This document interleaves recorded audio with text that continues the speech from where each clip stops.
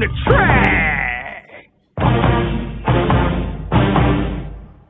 You know how we do it, man. Oh boy, CDP, see the phenom. Hey, you. Hey. He going in. It's War Eagle. Y'all know how we do, man. Phenom. Yeah, it's showtime. Let's go. Let's get it. A-U-T-U-R-N. Eagle, hey. And they gonna be banging this on Tuma Corner, homie. Oh, really? Well, guess what? I got it on for since we on Tuma Corner. Riding down College Street, riding slow, top down. Let my hair blow in the wind, beating hard, going down. Holla War Eagle to my people all around the town. Even when we in your city, you know how we get down. When you look into the eyes, you can see it's so true. Standing up at Tuma's Corner, everybody on your feet. Step into our stadium, you know what we about to do. Come and represent your colors, but you leaving black and blue.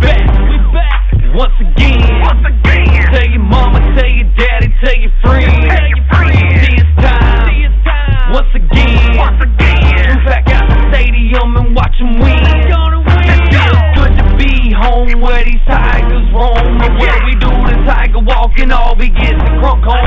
Just a sign of seeing Auburn sends a chill to your bones. You don't believe me, pack your bags, we'll meet you at the Georgia Dome. This is an official Auburn tailgate zone.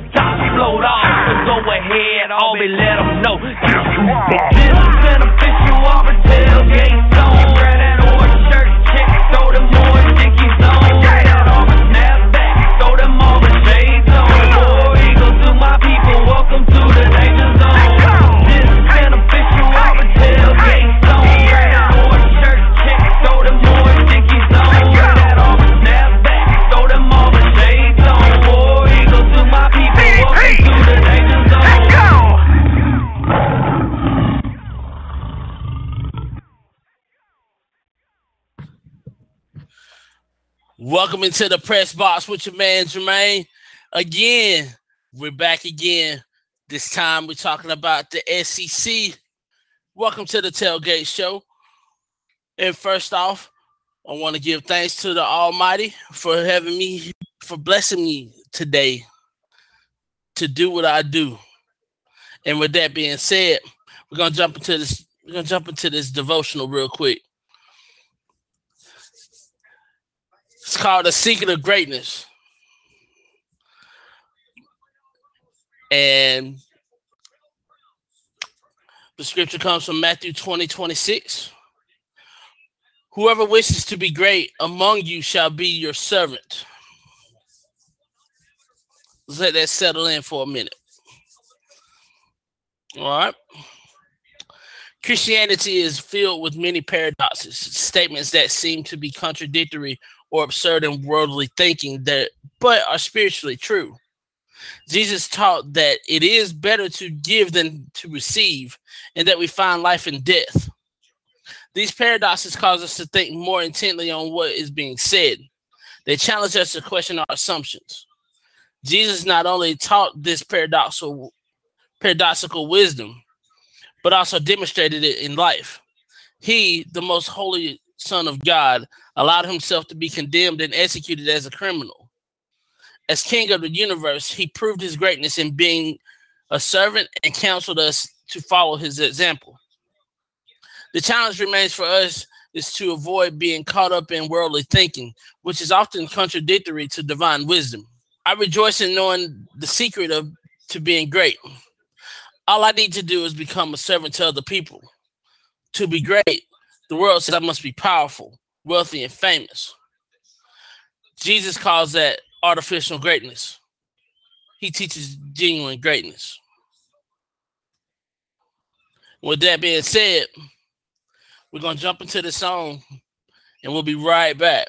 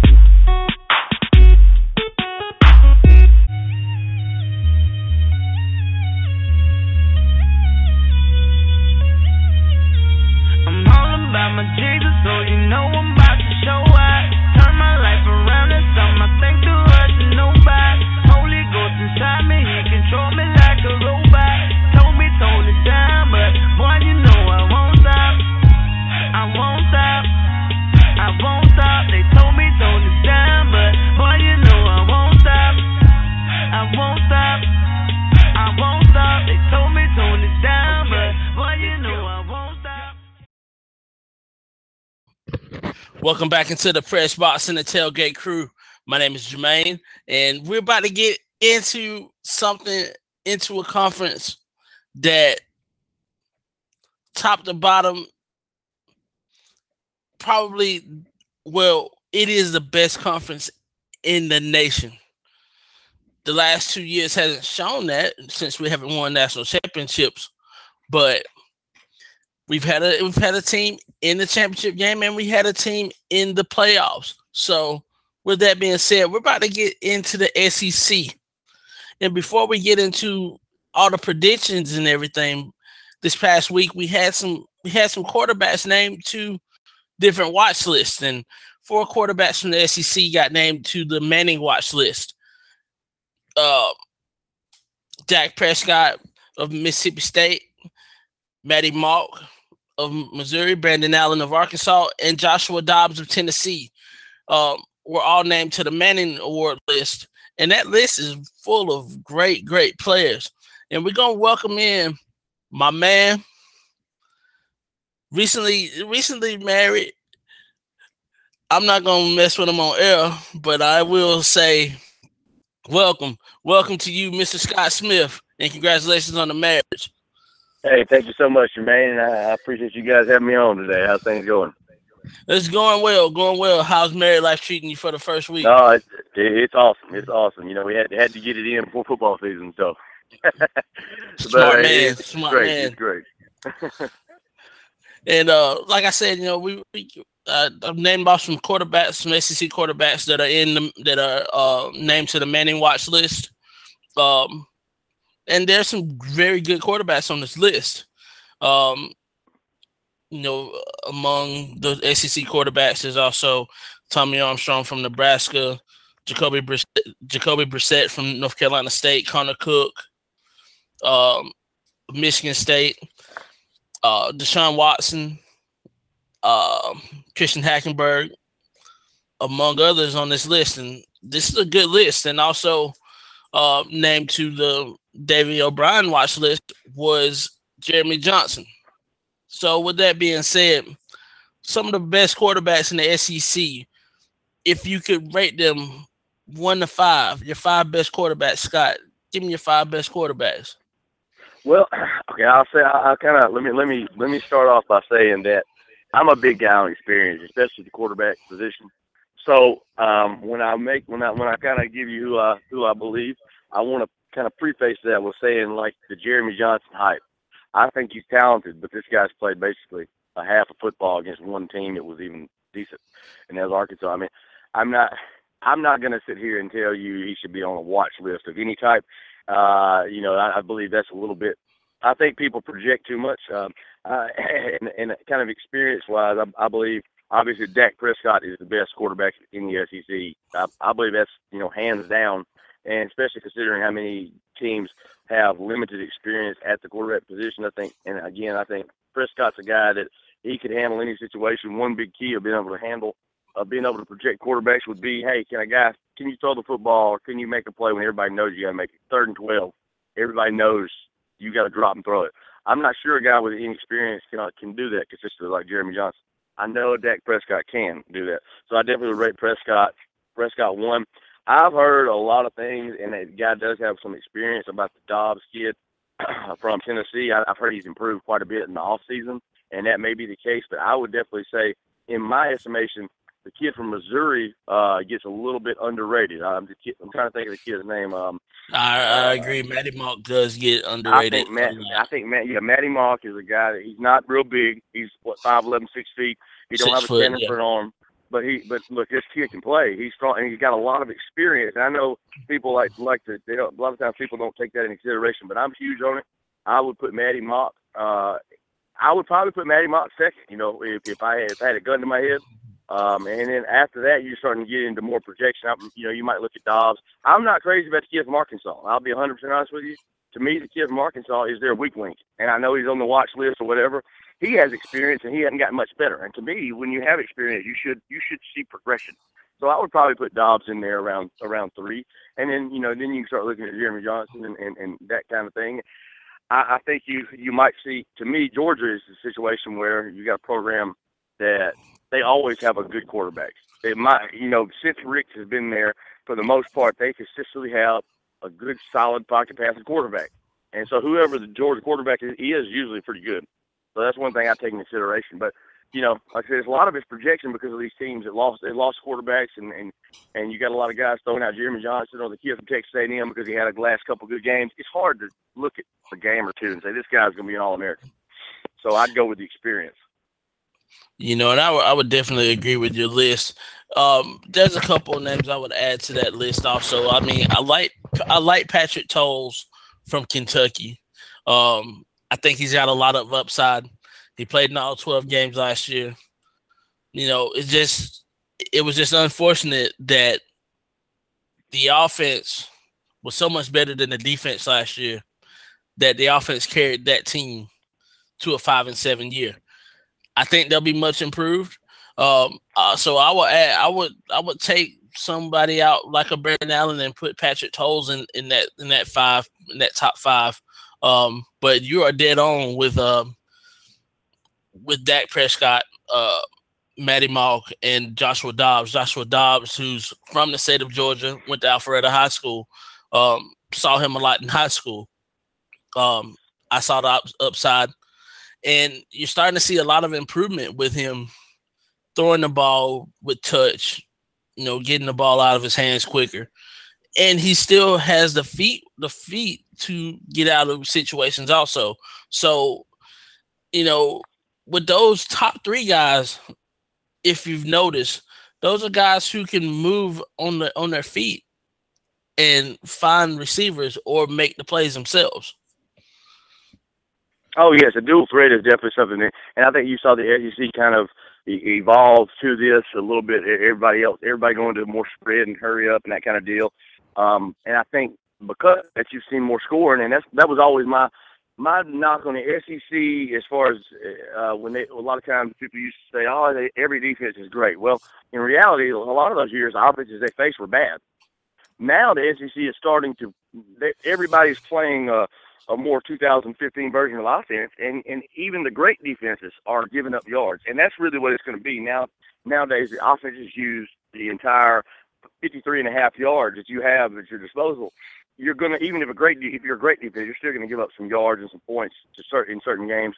And now you start to see that in the SEC that the offenses are everybody just about is moving the football, spreading the field, and scoring. Even like last year, Alabama, they had a kind of high octane offense, which is unusual for Alabama.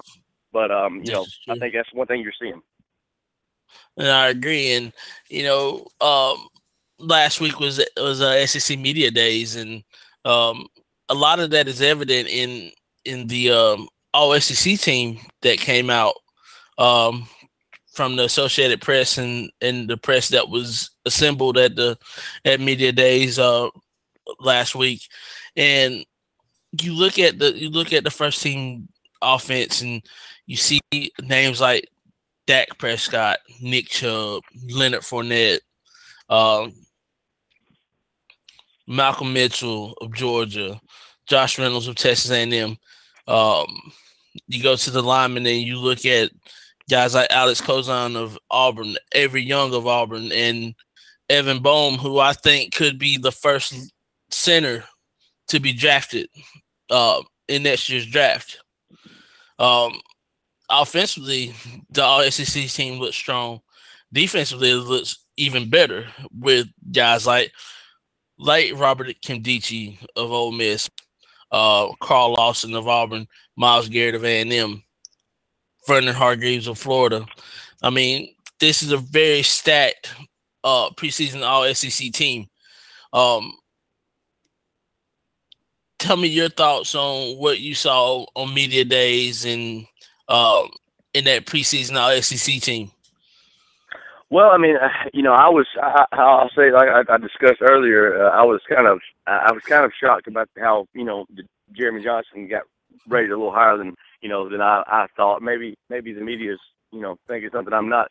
One thing that I noticed that kind of stood out to me, and I'm not sure of, it got a little bit of publicity, but it didn't get as much as I thought it should have got, was, Nick Saban, when he talked about the draft, leading up to the draft, and the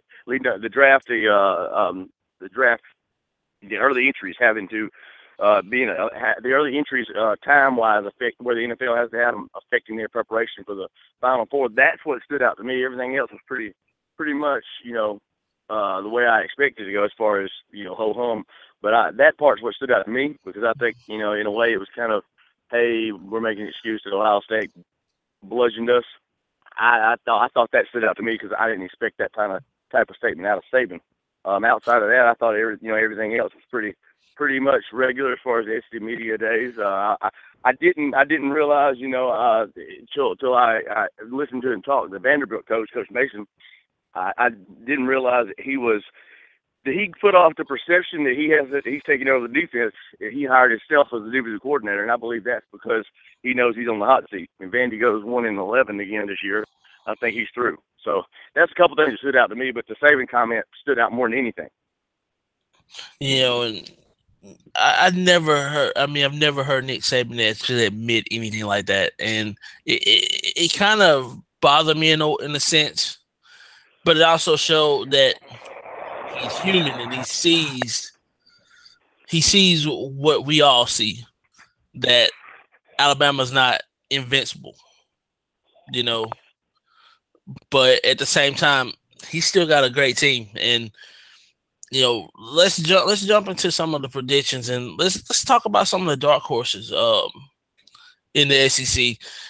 As we know, Auburn was picked to win the SEC, but Alabama was picked to win the West. Georgia, by far, was picked to win the East, but I still think there's some dark horses out there. And let's start with the East dark horses. Well, my dark horse in the East shouldn't be a dark horse. If you ask, in my opinion, and I know people love projection, and people love to project how somebody's going to improve, like Tennessee. People love to project how somebody has more NFL talent, and they're going to win the East every year, like Georgia. Every year, that's what I got to hear. Georgia's they got the best players. Well, now, listen, if they had the best players every year, Missouri wouldn't win the East. Okay? Just bottom line, if their players were better than Missouri's, Missouri wouldn't win the East every year. All right, so last year, Missouri is, to me, the dark horse. It shouldn't be the dark horse.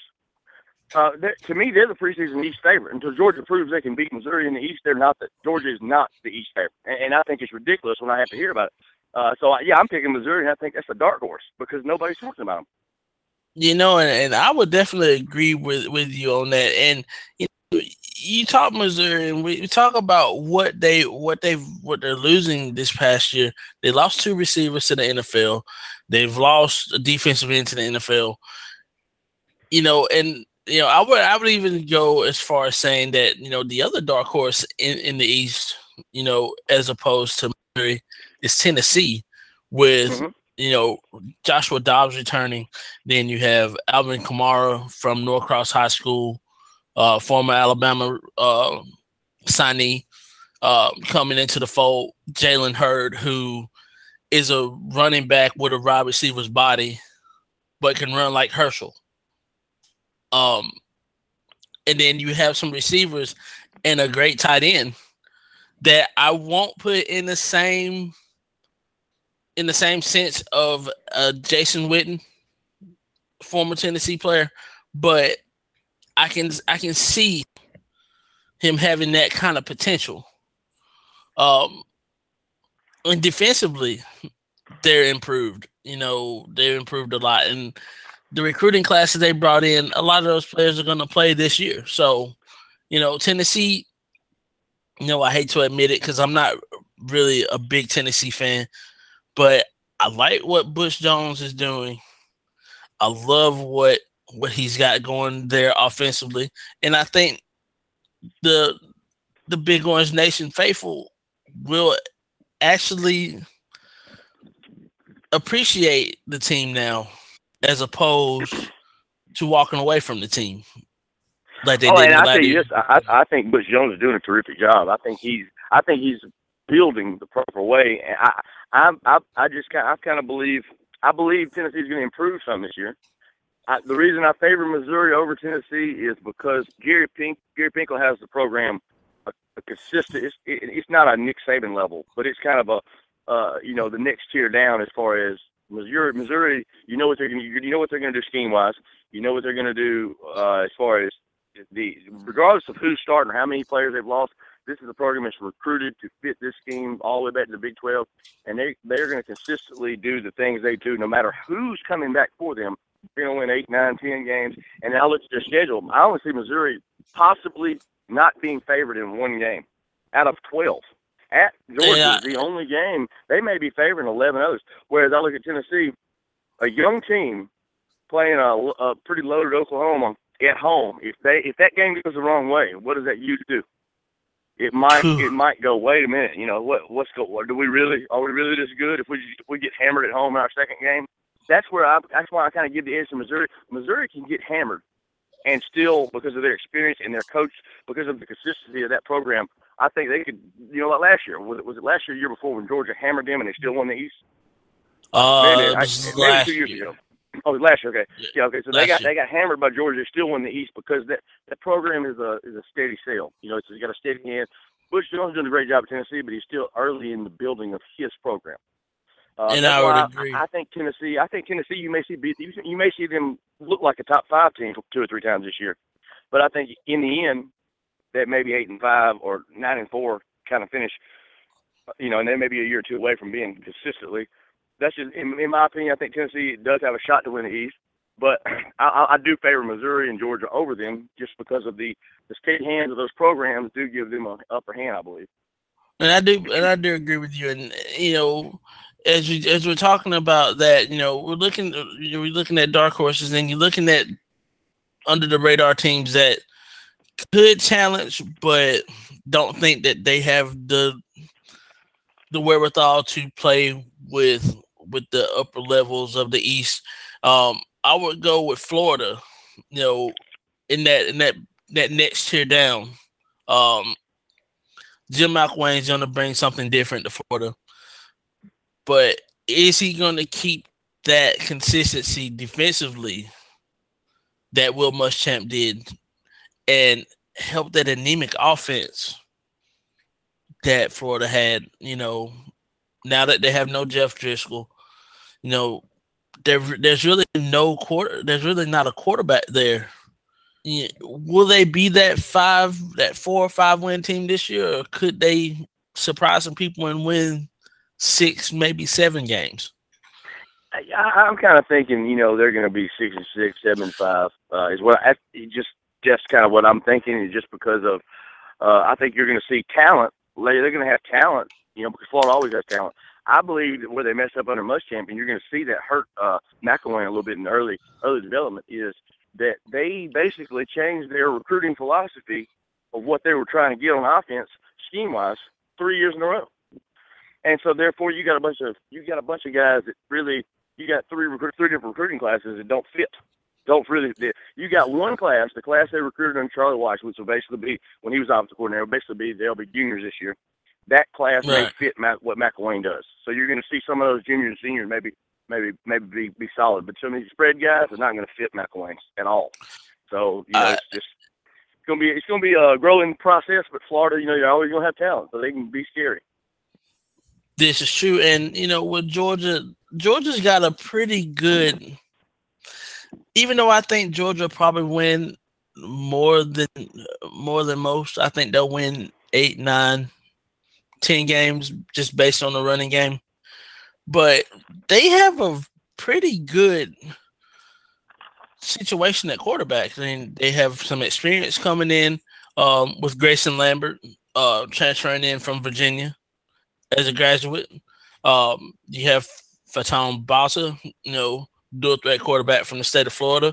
And then you also have Bryce Ramsey, who's a Georgia kid from Camden County, who's been in the offense a few years and is considered a sophomore since he did come in early a couple years ago. So with that being said, I think Georgia probably has the better upside than most.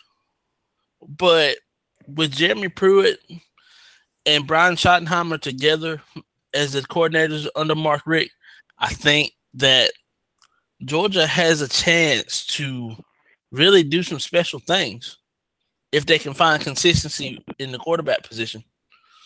Yeah, that's one thing I think you've seen under Richt, which it's going to be interesting to see how much Bobo leaving hurts. I know you got a lot of criticism, but Bobo has been there with Richt the whole time, and people give him a lot of flack. But if you look at it, even when Georgia's had first-year starters, guys that played well. And that's a testament to coaching. When you get that, when you get a first-year starter to play at a solid to very good level against top-level competition consistently, that happens if you go back, George, the whole time Rick's been there. First-year starter at quarterback has played very well almost every time they've had one.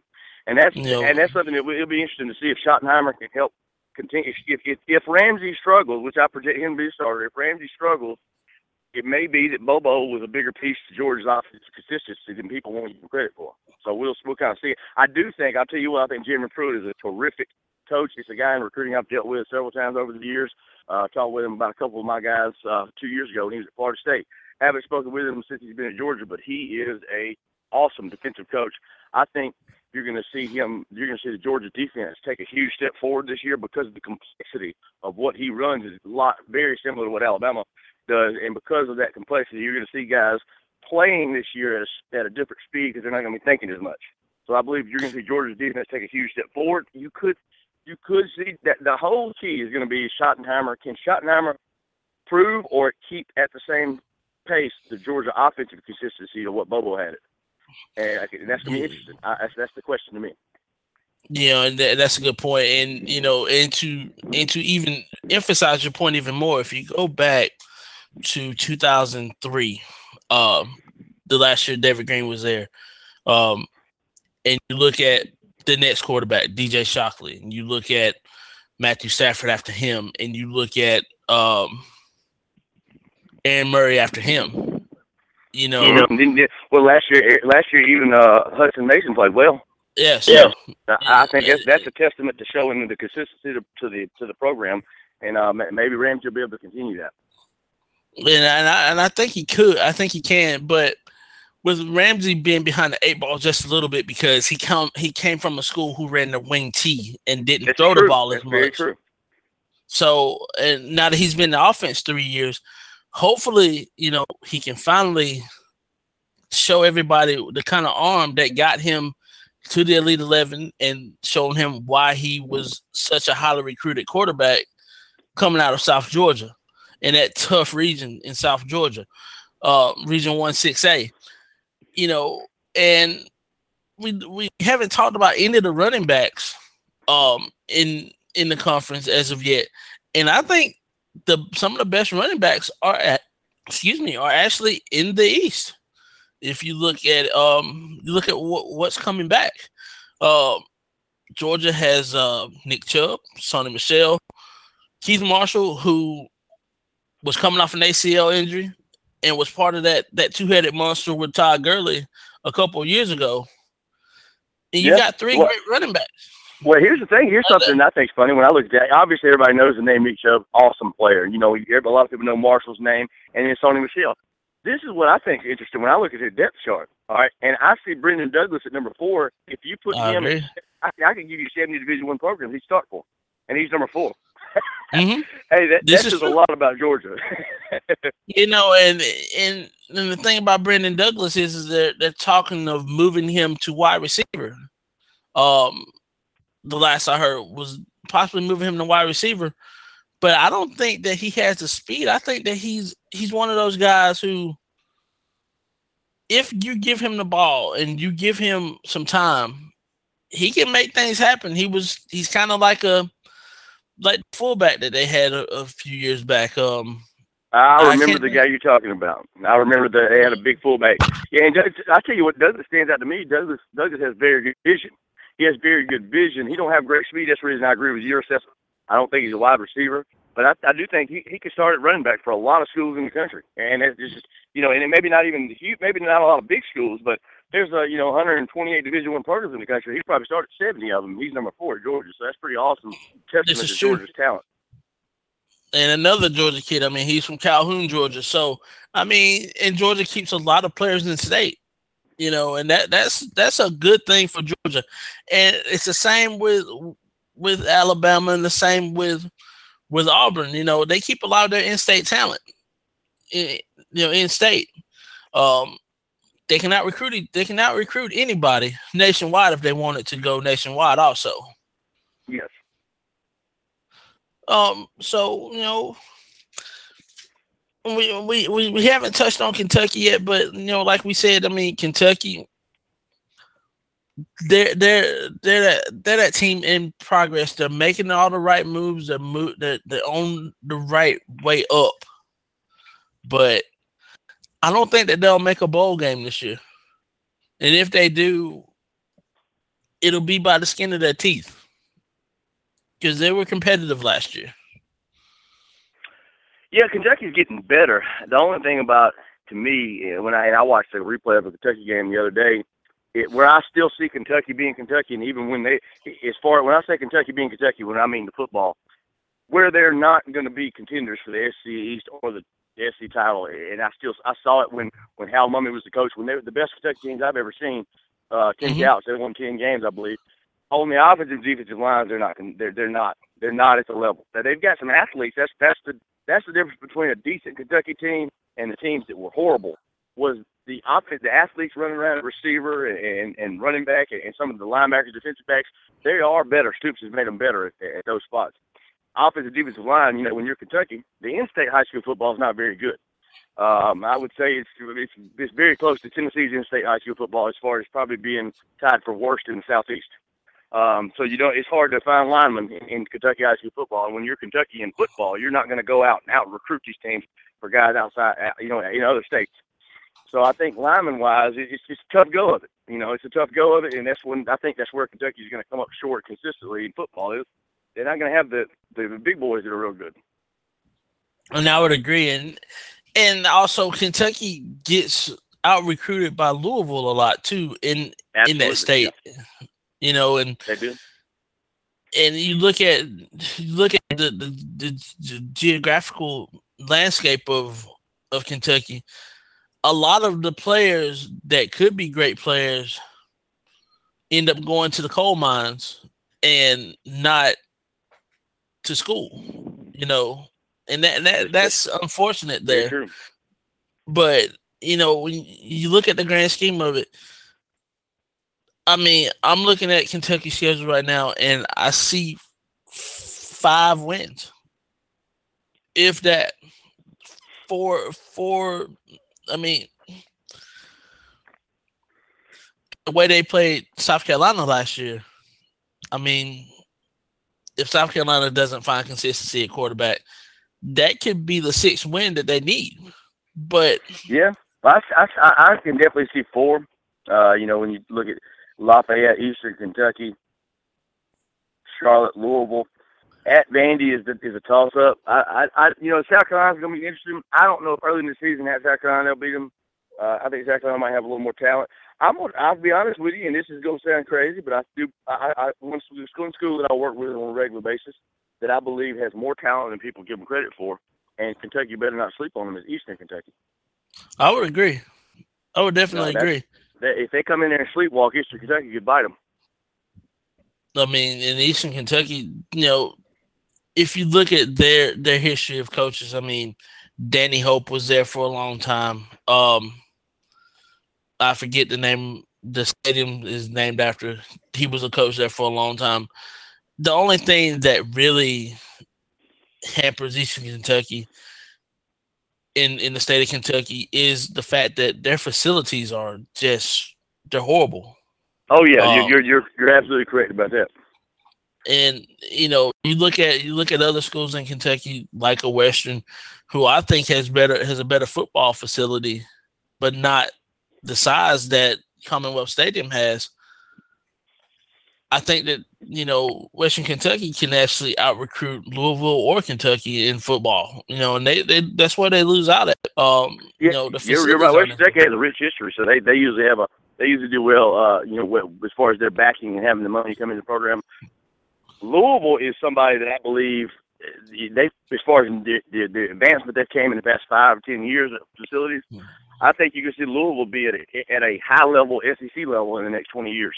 They're really pumping money. They are pumping money into that place. So it's improving little by little at Louisville. I know we're getting off a little off tangent, with the SEC predictions, but I mean,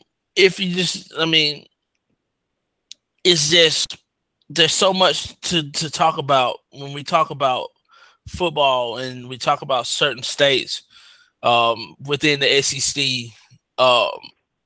it kind of makes it real difficult to stay on task, with what's going on. And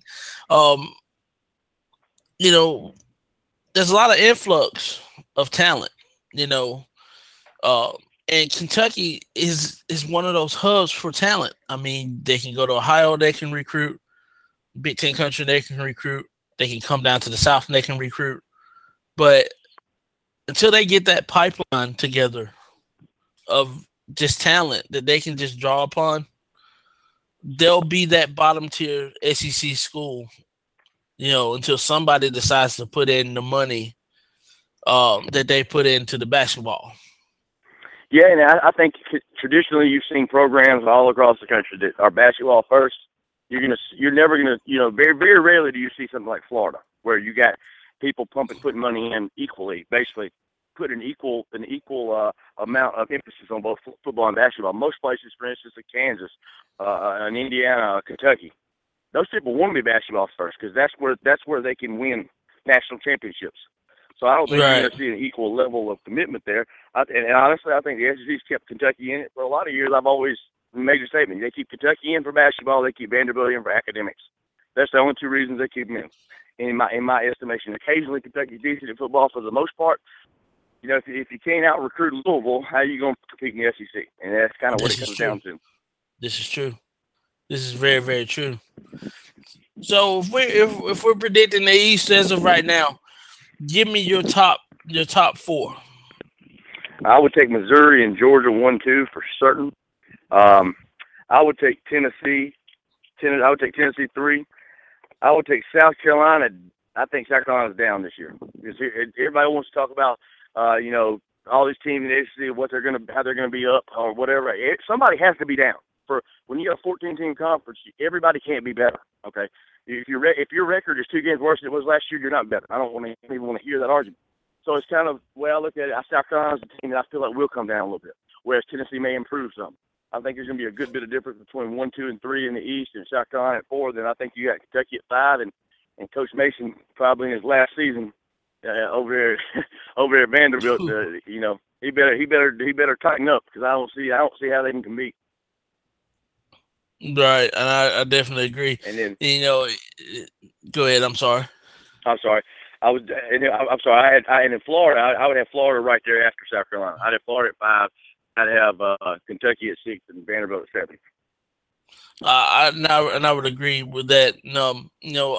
I actually like Missouri, like you said. I just think experience is much better quarterback-wise at Missouri. Even though they do lose a lot defensively, sacks-wise and pass rushing-wise, I think Missouri still has that upside to be that top team. Georgia's solid too. Tennessee, you can even flip-flop Tennessee and Georgia if you wanted to. South Carolina's 4, definitely for me. Florida's 5.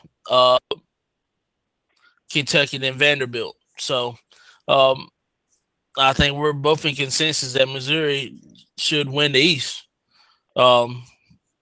So with that being said, we're gonna take a quick break and we'll be right back.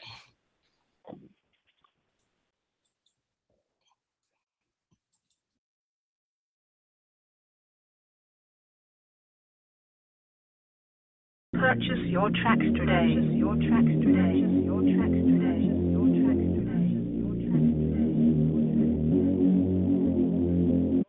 Let's get live, drink, get high, pull a bitch, fuck a bitch, that's it, good time. Let's get live, drink, get high, pull a bitch, fuck a bitch, that's it, good time. Let's get live, drink, get high, pull a bitch, fuck a bitch, that's it, good time.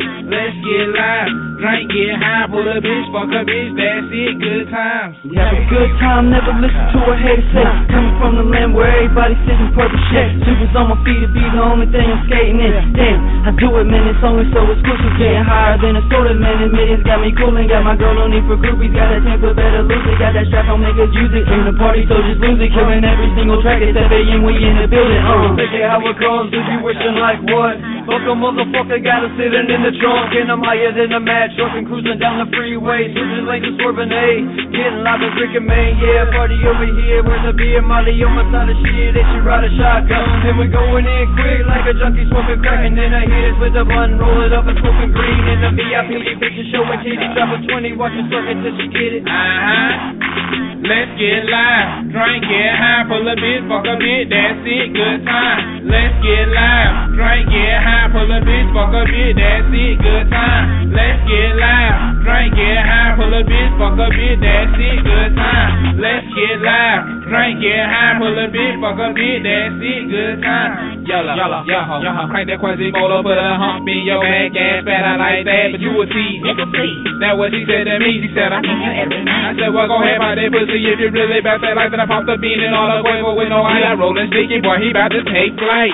I ain't seen this, think he gon' be one hell of a night. You only live once, so you better live life. F.A.M. forever, down for whatever. My bitch like hoe, so we can fuck your hoe together, huh? Let's get live, drink, get high, pull a bit, fuck a bit, that's it, good time. Let's get live, drink, get high, pull a bitch, fuck a bit, that's it, good time. Let's get live, drink, get high, pull a bit, fuck a bit, that's it, good time. Let's get live, drink, get high, pull a bit, fuck a bit, that's it, good time.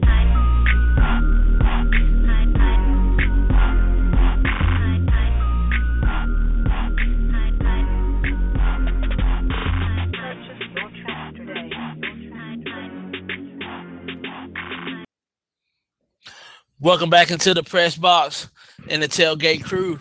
My name is Jermaine. I'm here with Scott. Here with my man Scott Smith of Streets Light Recruiting. And before we jump into the SEC West, Scott, why don't you give me a recruit of the week? I've got a kid that actually just signed up with me about 2 weeks ago. That is a guy that a lot of people, nobody's heard of for the most part. That you'll be hearing about shortly, because I was shocked how awesome he was. Had a guy from Mount San Jacinto College in California, junior college prospect. He's going to be a redshirt sophomore this year. He's also going to be, I believe he's 22 years old already. It's a kid named George Obialo, Obialo. He's 6'2", 340-pound nose guard, originally from Great Britain. All right, so he basically limited amount of football. This kid made all conference last year. Had, I believe it was 10 tackles for loss, 7 sacks, 55 total tackles at a nose guard position where he was taking on double teams. Nobody really knows about this kid yet, but I believe he will be a Division I recruit. As of right now, he doesn't have an offer from anywhere.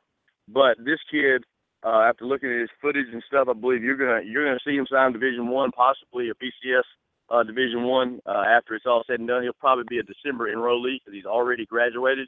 He chose to come back to Mount Jacinto College for another year, even though he had his degree early, because of his limited amount of football experience.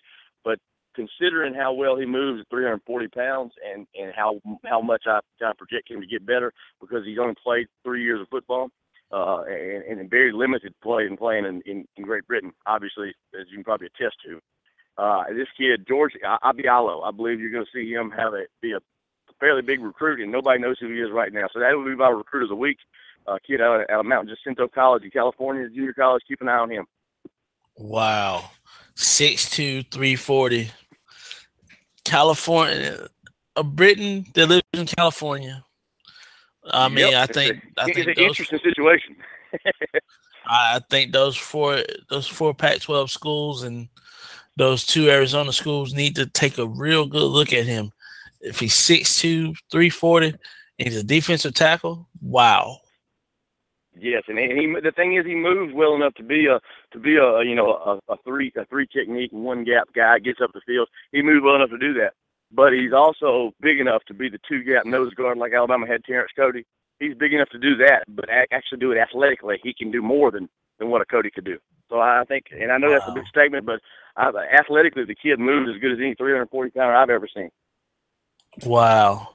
And speaking of some recruits and some local recruits, Carver Columbus quarterback Jawan Pass actually made his verbal to Louisville, which shocked a lot of people because a lot of people thought that he would actually stay in state, possibly go to Georgia Tech, or possibly go to Georgia. So he decided on Louisville, which I think is a big upset for the SEC as a whole. It is. I mean, but when you look at it, you have to look at it when you're talking about a kid going to play college football. Where can you prepare best as a quarterback, and at the same time, you look at the schools that generally prepare you for the NFL. Those schools usually have just stocked quarterback depth charts. I know, USC is one that always has stocked. Their third-string quarterback will be a 5-star. Well, this kid chose to go to a place that can prepare him for the NFL as good as anybody in the country with Bobby Petrino, and has limited competition. He may be a 4-year starter. So it's something. I think it was a good decision. A lot of people don't like it, but I think it's a very good choice. I think it's a smart decision also from that standpoint. I mean, you look at a Teddy Bridgewater who went to Louisville only after making his verbal to Miami. But when the whole Randy Shannon situation happened, he decided on Louisville instead. I think it was a good spot for him. They kind of have the same body build. Only the difference is Juwan passes about 6'6", about 220, whereas Teddy Bridgewater is about 6'6", about 200. I think that's the only difference between the two guys. Very good arm, very good legs. I actually like what they're doing. Another quarterback that nobody talks about is the Wakula quarterback from Florida, Felipe. I forget his last name. He's an LSU commit, Elite 11 quarterback this past summer.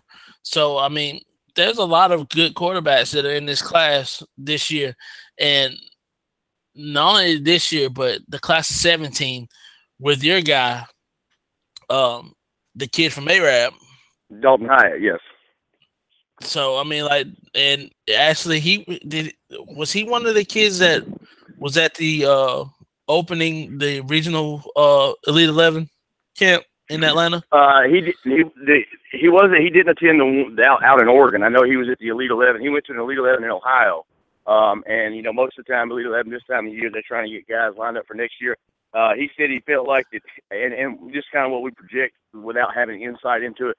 They're going to select, I believe it's 30 guys for the finalists of Elite 11 next year, and he'll be one of them. I believe you'll see him be part of the 2017 Elite 11 competition. And there you hear it. Dalton Hyatt, playing for one of the better schools in 5A, if I'm not mistaken, correct, in Alabama. A-Res in 6A, they got put out last year by Carver. They got put out last year by Shades Valley in the second round of the state playoff. But they're a pretty good program up there. Very good program, and again, that's our recruiting for this week. And again, just to give you a little heads up, you're gonna have some coaches on with us in the next couple of weeks. Some high school coaches from the area. Very excited for that. From both the state of Georgia and the state of Alabama. Hopefully, we'll have Coach Clifford Story on with us next week, and Coach Glisson from Troop High School. Hopefully he'll be on next week talking about their schools, and also the Beulah head football coach. I talked to him also. So there's going to be a lot of good things going on in the next couple of weeks. We're going to have a lot of football to talk about high school wise, and very excited about it. But as we're moving on and talking about all things SEC, we're going to move on to possibly the 5th best division in the NFL. I even put them ahead of the NFC North and the AFC South. That's how good the SEC West is. And with that being said, just throw out some dark horses for me. Dark horses in the SEC West. Here's my thing. I believe, in my estimation, one of the and you really can't call any of them a dark horse. I mean, most people are picking Mississippi State 7th, and that's the team with a Heisman possibility at quarterback. So I don't think it's necessarily a dark horse, but I think as far as record-wise, teams that could surprise that people are peeking down a little bit, Ole Miss and Texas A&M are two teams that I believe will both finish ahead of Arkansas. So Ole Miss and Texas A&M both have I think their schedule's set up very well for both of them. And basically, I was looking at Ole Miss's schedule. That's the team that intrigues me the most. And the reason I was looking at the way Ole Miss's schedule sets up is because you've got out of their first up until they play at Auburn October 31st. All right. So before that, you have 8 ball games, and out of those 8, you could basically the third game of the season at Alabama is a loss. They could very well, in my estimation, their problem is experience at quarterback and that kind of deal. Okay, so they could be 7-1 going to at Auburn, which would be their first ranked opponent after the Alabama game would be at Auburn, and they could be 7-1 with now experience. Now they have a quarterback with experience at that point. I think their schedule sets up well for Ole Miss to be better than people think they're going to be. Kind of like I believe Arkansas isn't going to be as good as people think they're going to be. That's just my opinion. But I think Ole Miss is a team that the problem they have to begin the season helps. Their schedule sets up well. I don't think they have a tough first 8 games. Obviously, you punt the Alabama game, you lose that one. But you could be 7-1 going to Auburn with all your questions answered because you now have experience at quarterback. And I definitely agree with you on Ole Miss. And they've been helped out a lot with transfers also. They got the former Clemson quarterback Chad Kelly. They also had another quarterback that was there that's been in the offense a couple years now. So you've got some great players right now, and I think that when you look at the grand scheme of things at Ole Miss, they've got 2 good quarterbacks that can really spin it. But do they have the defensive help still with Robert Kondichi, with the loss of Cody Pruitt, who I thought was the anchor of that defense? I'm sorry. Do they have that wherewithal to be among the best in the conference? Well, and that's the question. I believe that you're going to see. I believe they have elite athletes. I think everybody saw that last year. Now, I still believe that there's a little bit of a Ole Miss questions. Do they belong? I think you saw that against Alabama. Not against Alabama. I think you saw that against Georgia Tech. Against TCU. Basically, do we belong here against an elite team? And they got lambasted. Yes. But I think you're seeing the talent creep up and beating Alabama. That's what I meant.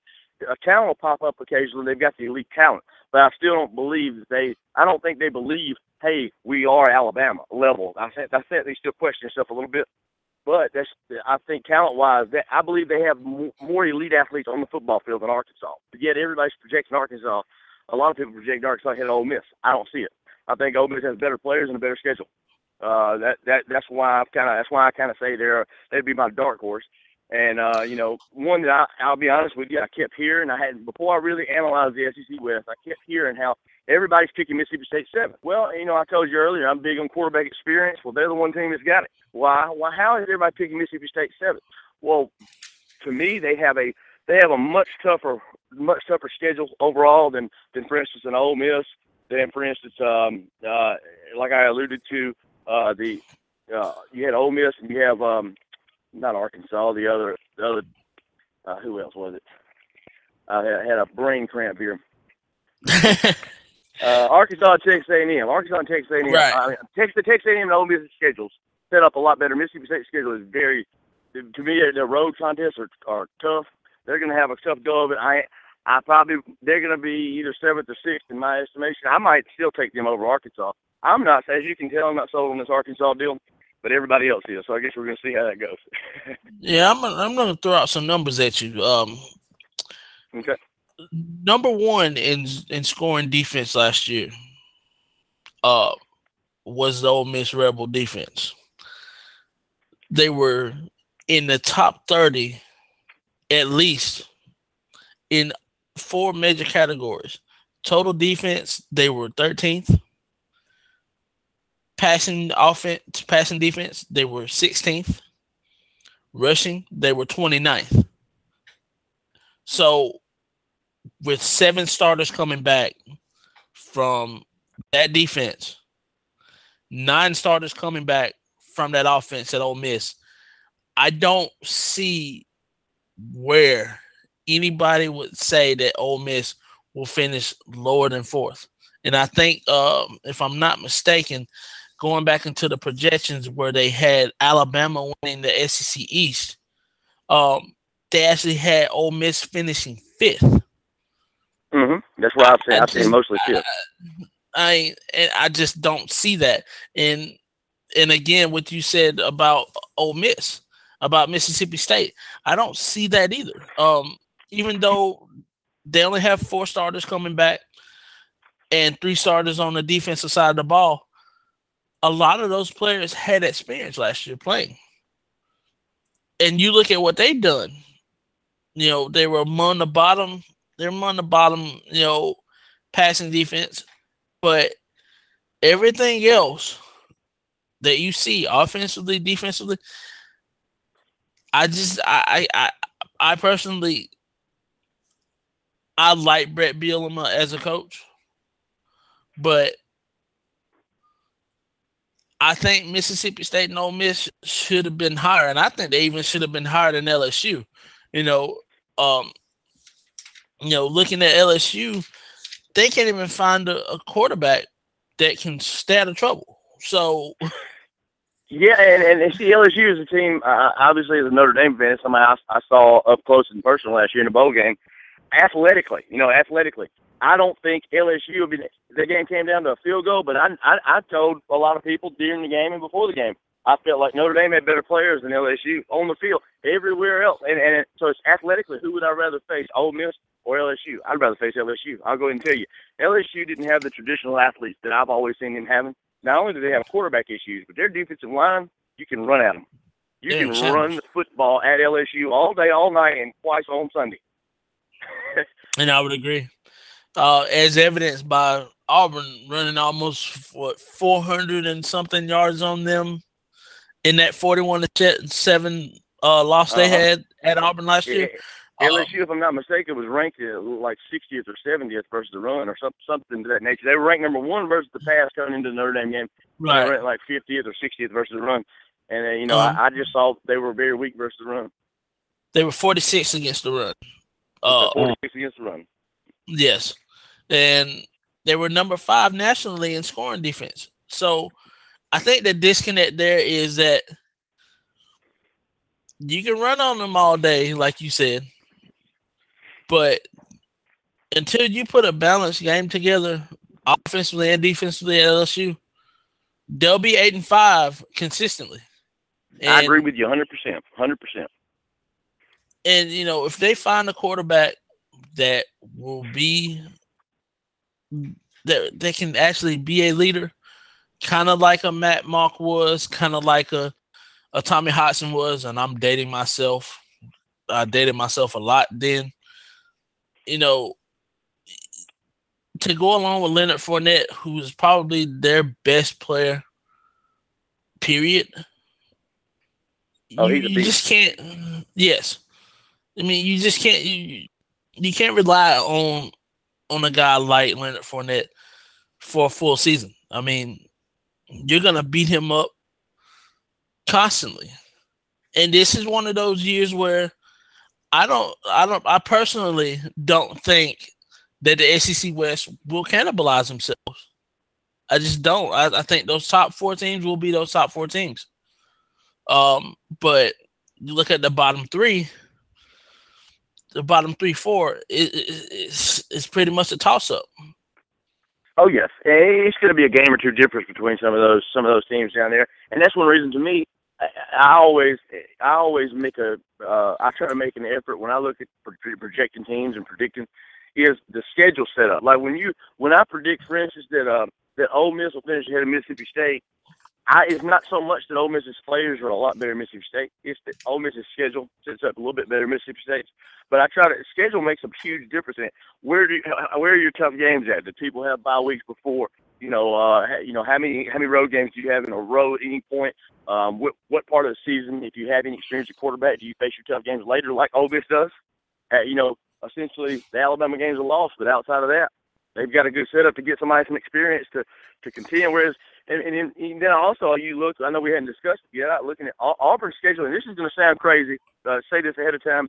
I'm not an SEC guy. I'm a Notre Dame fan, and so I try to be completely objective when it comes to nationally.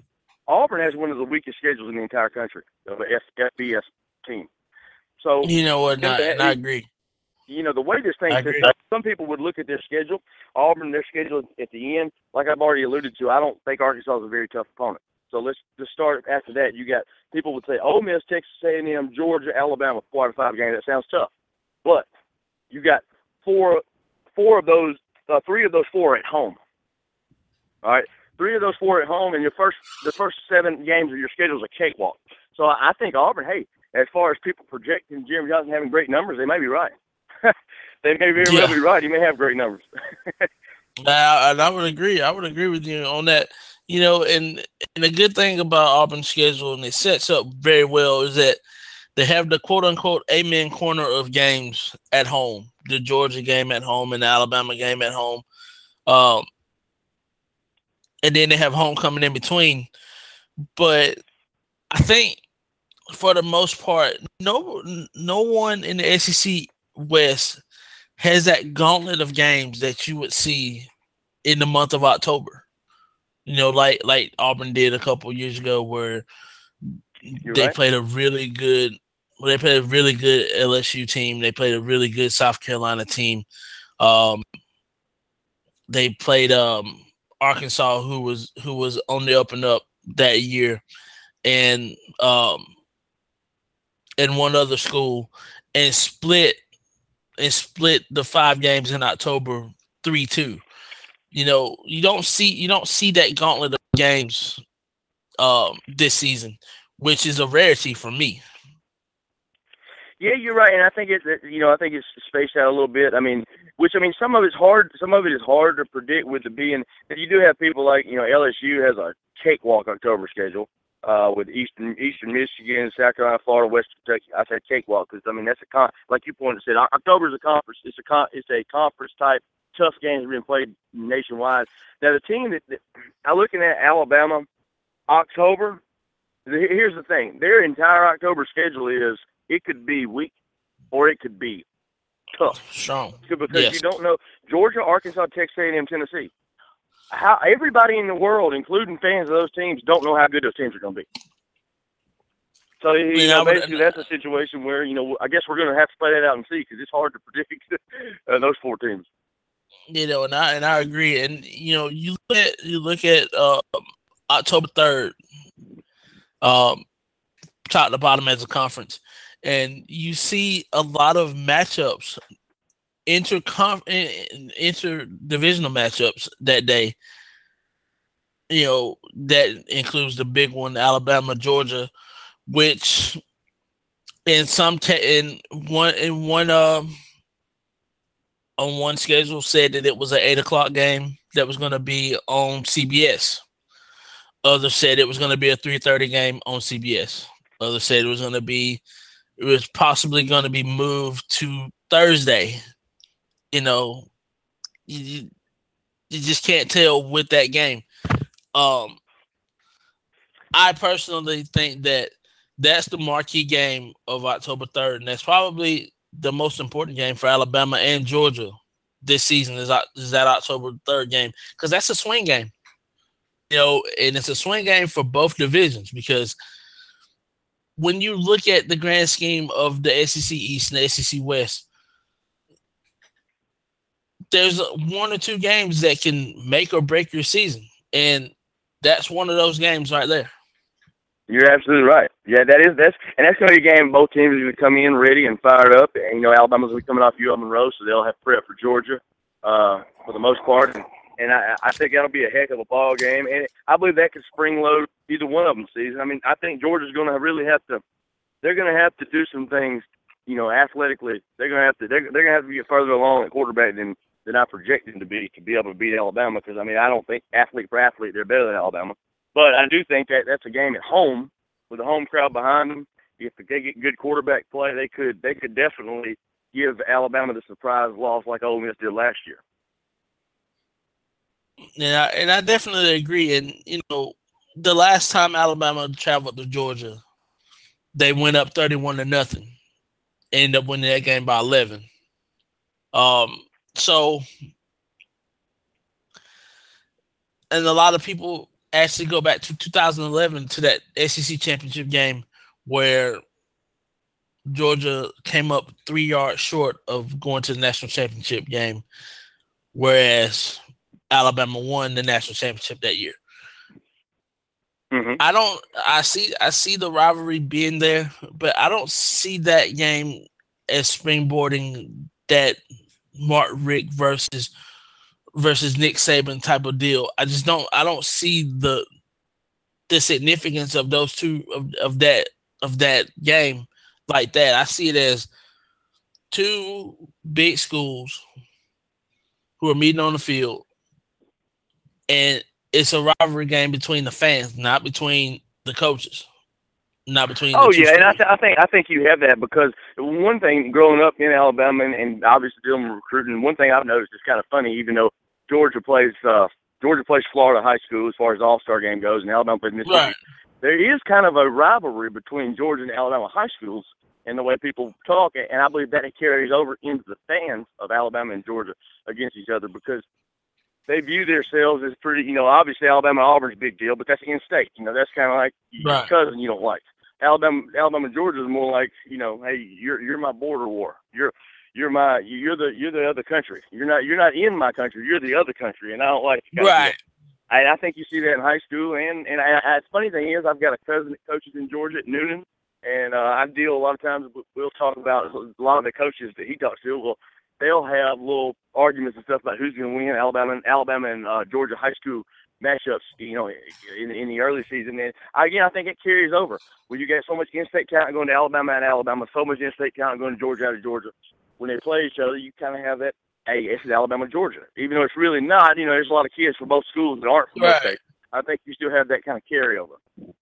I think you'll see that early again this year. If you look at it this way, Colquitt County goes to Hoover this year, or is it vice versa? I know they play each other this year. I want to say Hoover. I think Hoover played at Colquitt County last year. I think there's a return, if I'm not mistaken. Hoover played. They're out of state game last year. I want to say they played 2 or 3 of them on the road. So I'm pretty sure they're gonna be back at the house for as many as possible this year. So so you got Colquitt, Hoover, and then you have some other games, within that state. I know a couple years ago you had East Coweta playing Auburn. So that was a big time game. So you got a lot of things. There's a good many matchups. One year I charted it, and there was a lot more Georgia-Alabama matchups in the early season. And then, obviously you get the people who talk about the Hoover, Colquitt County, but there's a lot of that go under the radar that they'll end up being. If I'm not mistaken, one year there was 25 or 30 total in the first 2 weeks of the season. So it's kind of interesting to keep up with. It's hard to follow unless you got to get on the internet and search for a while. But if you keep up with it, it's pretty interesting. And and I know that Allen High School wanted to play. They wanted to play one of the big time Alabama schools. I want to say it was Hewitt-Trussville, and Hewitt-Trussville didn't want to play. Not Hewitt-Trussville, McGill-Tulane. McGill's a team out of Mobile. I've dealt with them in recruiting before. They got a lot of talent. They're usually not the best team down there, but they've got, as far as athletes, they got better looking athletes than Hoover. But Hoover's a better program, As far as McGill-Tulane, I don't know what goes on with their coaching, but the athletes, they have some impressive looking individuals down there. I agree, and as a reminder to everybody, we'll be talking a lot more about Alabama and Georgia high school football coming up in the next couple of weeks. Just throwing the heads up to the listeners out there. So getting back into the college area, we're looking at the upper echelon of the SEC West now, and starting with Alabama.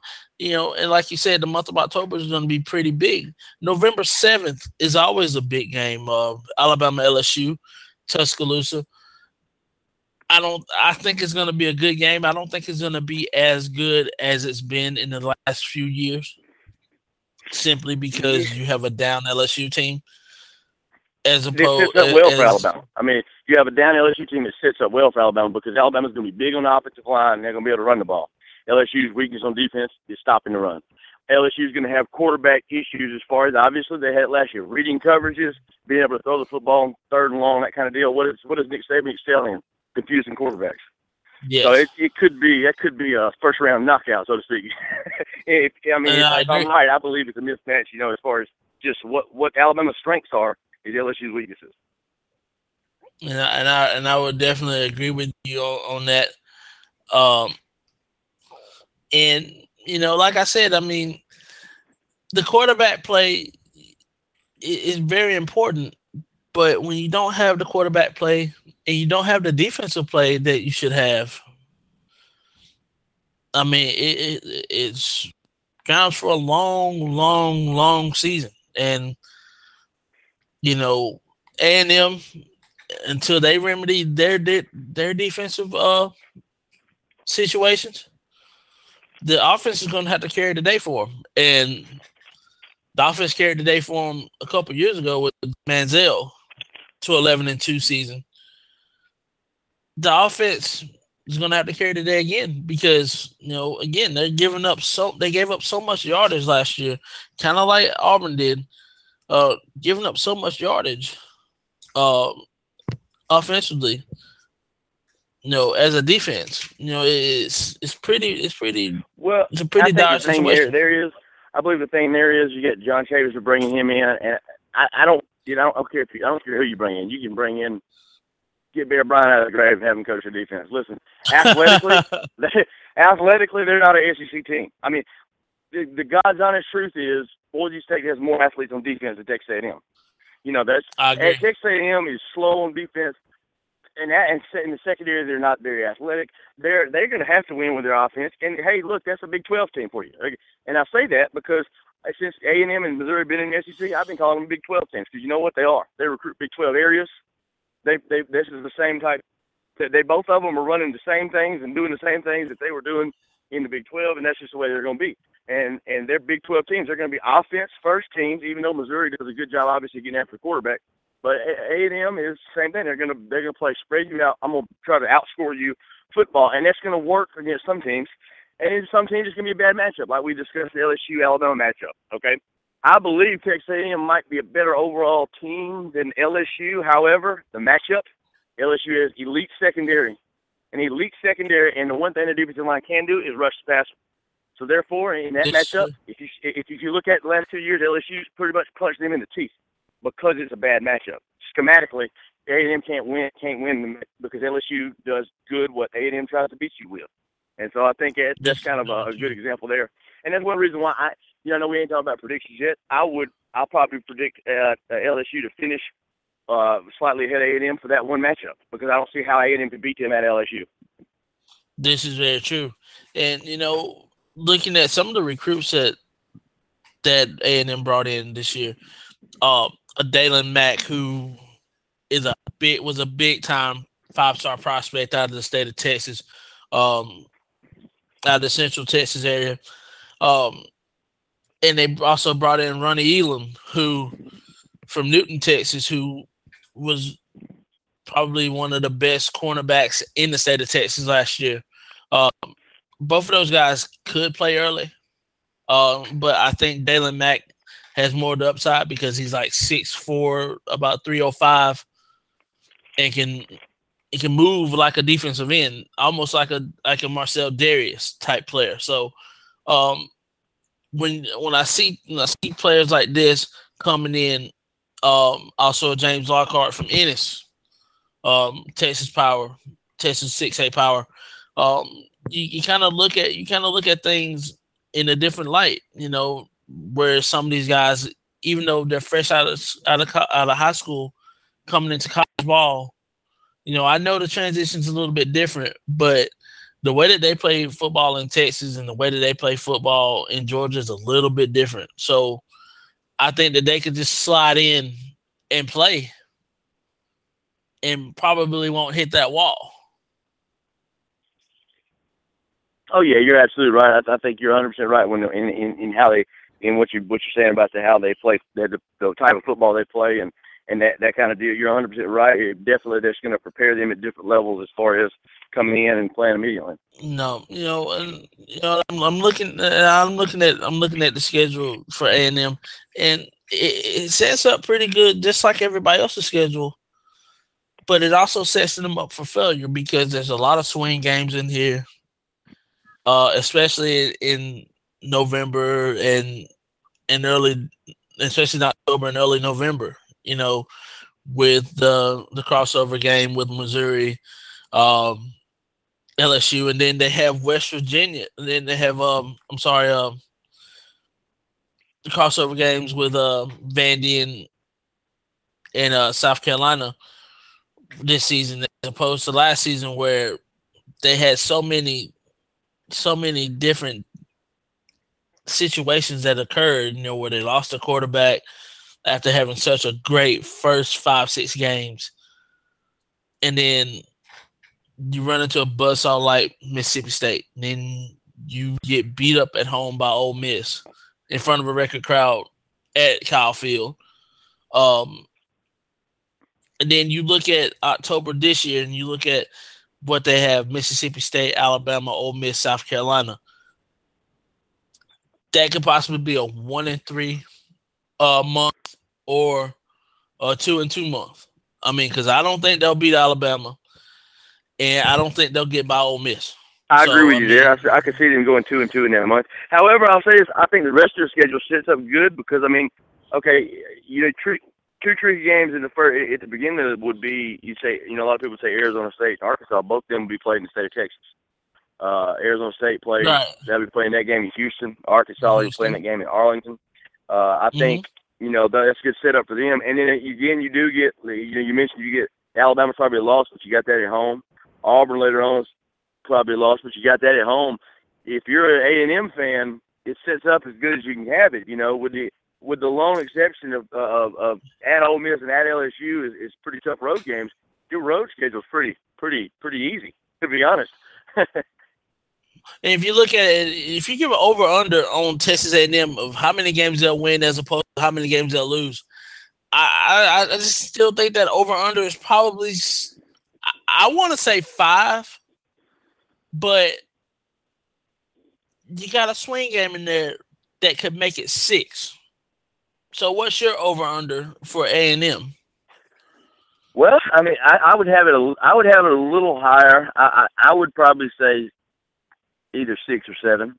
I think Arizona State's a swing game. I think Ball State and Nevada are wins. I think Arkansas is a win. Again, I've already said I don't think Arkansas is that good.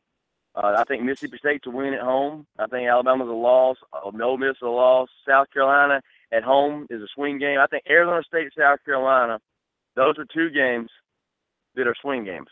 And so I think outside of that, you got wins and losses because I think they beat Western Carolina, they beat Vanderbilt, they lose to LSU.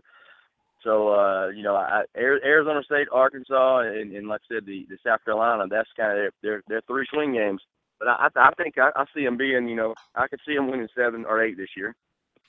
Yeah. I mean, like I said, I see 6.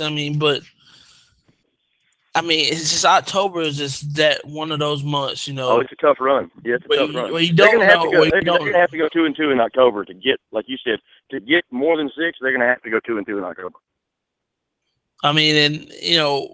You don't know what kind of quarterback Spurrier has at South Carolina because the guy has no experience. So yeah, that's true. I'll tell you one thing, and I hate to throw a little tidbit out there, but I will while I got a chance. You could have one of my former Streetlight recruiting guys take snaps at South Carolina this year. Probably the second best quarterback I ever worked with outside of the kid I got now from Arab.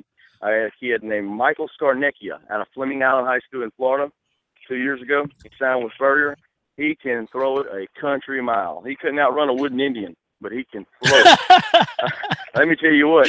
he can. I mean, I'm talking about NFL level arm strength. I kid you not. He can throw, and he's 6'5", but he's slow as molasses. But he's a kid in the spring. I think he was running second in the running for the starting quarterback job. But as you know, Spurrier likes to move guys around and likes to change quarterbacks. So if he gets a chance, keep an eye out for a Michael Scarnecchia. If Spurrier can get guys open with his system like he used to at Florida, as far as just asking a guy to take the snap and throw the football to the open man, you ain't gonna have a guy that can throw the ball harder or further than Michael Scarnecchia. And I agree, and I agree with you. And that was a name I've heard before. He's from one of the smaller schools in Florida. Is that correct? Yes, he played at Fleming Island. I think Fleming Island. I want to say they were six. I want to say they're either 5A or 6A, but they're not a traditional powerhouse program. His senior year, they had the best year they ever had. I helped 3 of their guys sign Division I, including him, and they ended up getting, I believe it was, to the 3rd or 4th round of the playoffs, played one of the traditional powerhouses and got hammered. But, I mean, they were talented. Fleming Island was very talented. In comparison, they had a level of athleticism similar to Hoover. But now Scarnecchia had some weaknesses in his game as far as reading coverage and stuff. But like I said, just standing and watching him throw the football, how far and how hard and how it spirals. Let me tell you what, he can spin it, as they say. He can spin it. So I mean, a lot of schools, if those 2 quarterbacks that they have in front of him, I think that he actually fell to 3rd in the depth chart, behind a walk-on and Connor Mitch, who was a 4 or 5-star recruit coming out of the state of South Carolina, if I'm not mistaken. Yeah. You could very well see all 3 of those guys play this fall. If you know Steve Spurrier. This is true. This is very true. And now since we talked about Alabama, let's talk about the Auburn Tigers. And they made some changes defensively. Also some changes offensively.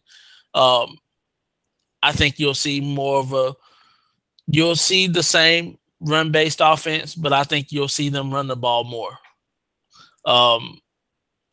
Defensively, with Will Muschamp and Gus Malzahn together, along with Rhett Lashley, I think Auburn has the best chance of going that 9-10 win type season, as opposed to what happened last year and that debacle, that meltdown that they had, going 1-4 in their last 5 games, including an 11-point loss to Alabama, which was record-setting because it's almost 700 yards of total offense for Auburn against Alabama, which is the most that Alabama's ever given up. So, with that being said, Auburn for me has probably the best running backs in the SEC West. Javon Robinson, who was originally a signee to Auburn, didn't qualify first time around. Comes back in. Racine Thomas, he's back. And then you have I can't remember his name now. But you have then you have receiving core like Ricardo Lewis, Duke Williams, Marcus Davis, who's coming in, and then you lose guys like Quan Bray and Sammy Copes. So, with that being said, project Auburn for me. I love Auburn's schedule, like I said earlier. And when I don't mean any disrespect when I said Auburn's got one of the easiest FBS schedules in the country. I mean that is a good thing because to me that's part of winning the national championship. Part of playing up a place and getting the Final Four is how does your schedule set up. So there's 10 teams in the country with equal talent. I mean, it's not like you got one team. It's just NFL talent. Everybody else is just high school talent or something. I mean, there's a lot of talented teams. A lot of times it's how your schedule sets up. I think Auburn's schedule sets up terrific, especially when you consider. I'm gonna be honest. I'm not near as big on Jeremy Johnson as people think. As a lot of people are.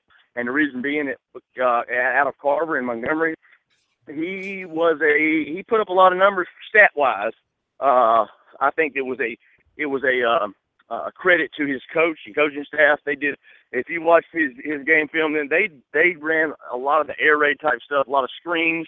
He threw for 5,000 yards, and 4,000 of it may have been screens. I mean, it really wasn't a lot of complex drop back, read this quarters coverage kind of deal. I mean, it was a lot of just quick hit this guy after 3 yards, let him run. So I'm not super high on Johnson. I think he's got talent. I think he's a solid player.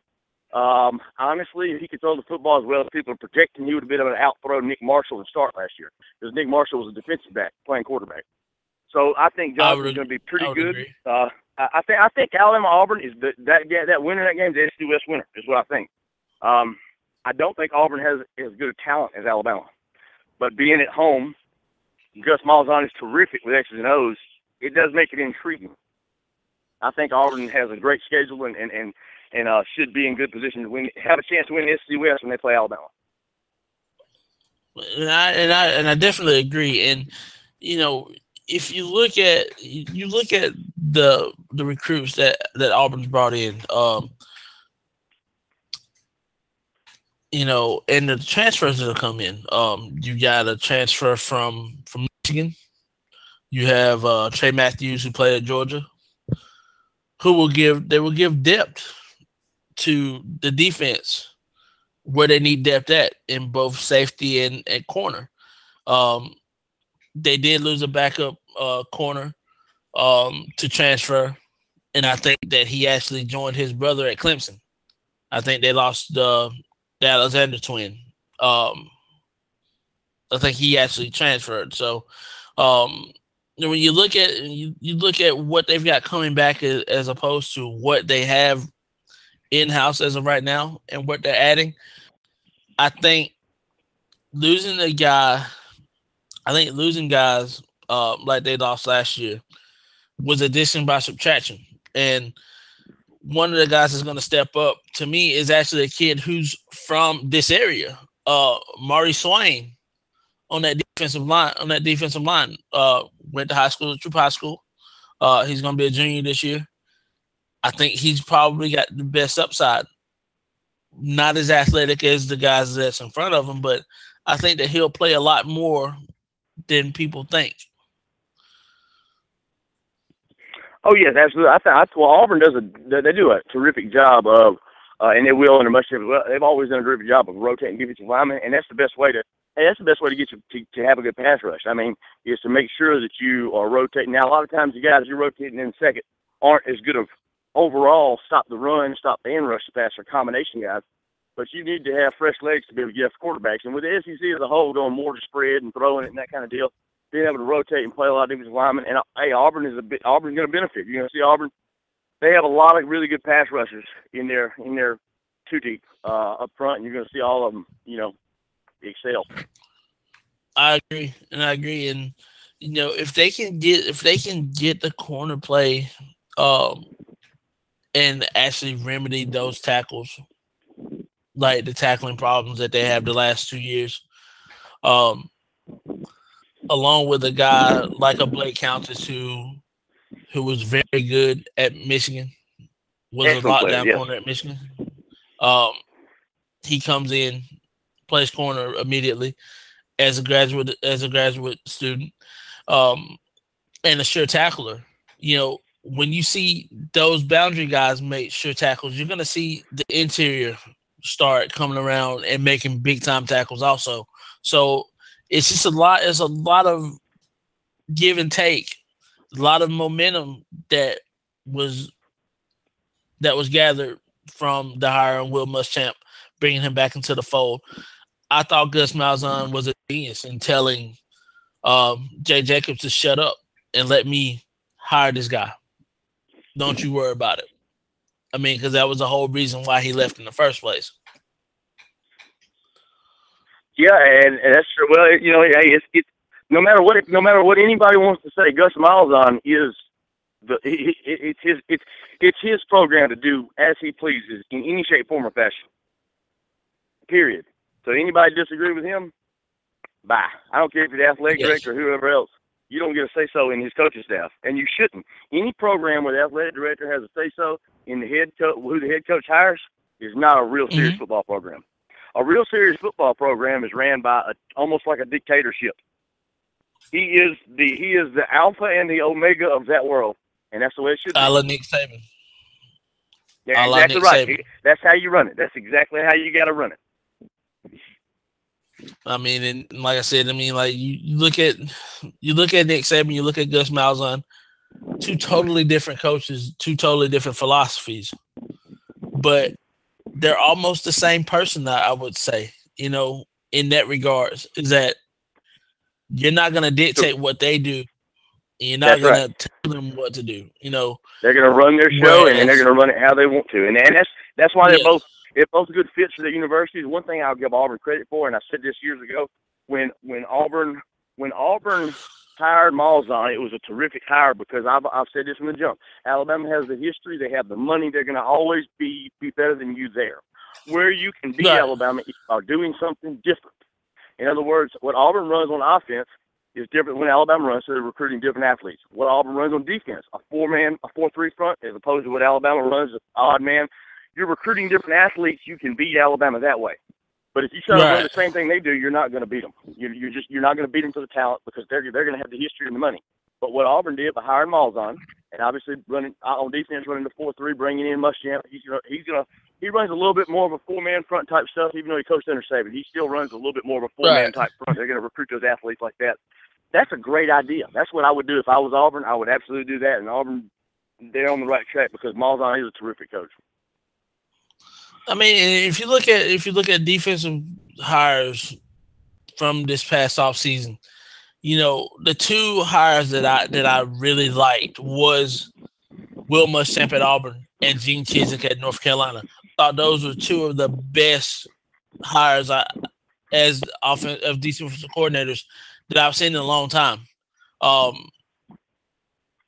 love the direction that Auburn's going in. I love the direction that that the SEC is going in, you know. But as a whole, I think from the West standpoint, you know, there won't be any cannibalizing this year as opposed to the last few years. As I said earlier, I think the top two teams are the top two teams, and they'll settle it on the field, unlike the Big 12. Where I think that the SEC West winner will win the SEC championship again. Oh, I 100% agree with you on that. Unless a team like Missouri actually grows a set and actually goes toe-to-toe with a team like Alabama or a team like Auburn, which I don't see them doing as of right now because they're just they don't recruit the right areas. I mean, like, I understand you recruit Texas as a whole, and that's great because that's great fertile recruiting areas for us, you know, for you. But it's the second tier. It's the second tier kids in Texas are getting. That's the thing. What they really need to hit, and nobody talks about it. Probably one of the top 5 states talent wise in the country that I think they could get in and finagle while Michigan and Penn State are down is Ohio. Get the guys. The second tier of Ohio guys might be better than the second tier of Texas guys because you got to consider how many teams are hitting the top tier of Texas. Everybody. Well, you got Ohio, Ohio State, and then who? And then who's getting the second? Maybe Notre Dame if they're academically qualified, but Missouri, if I was them, that's where I would get. I mean, or Cincinnati. I mean, it just depends on. And I think that it actually depends geographically in the state of Ohio as opposed to anywhere else.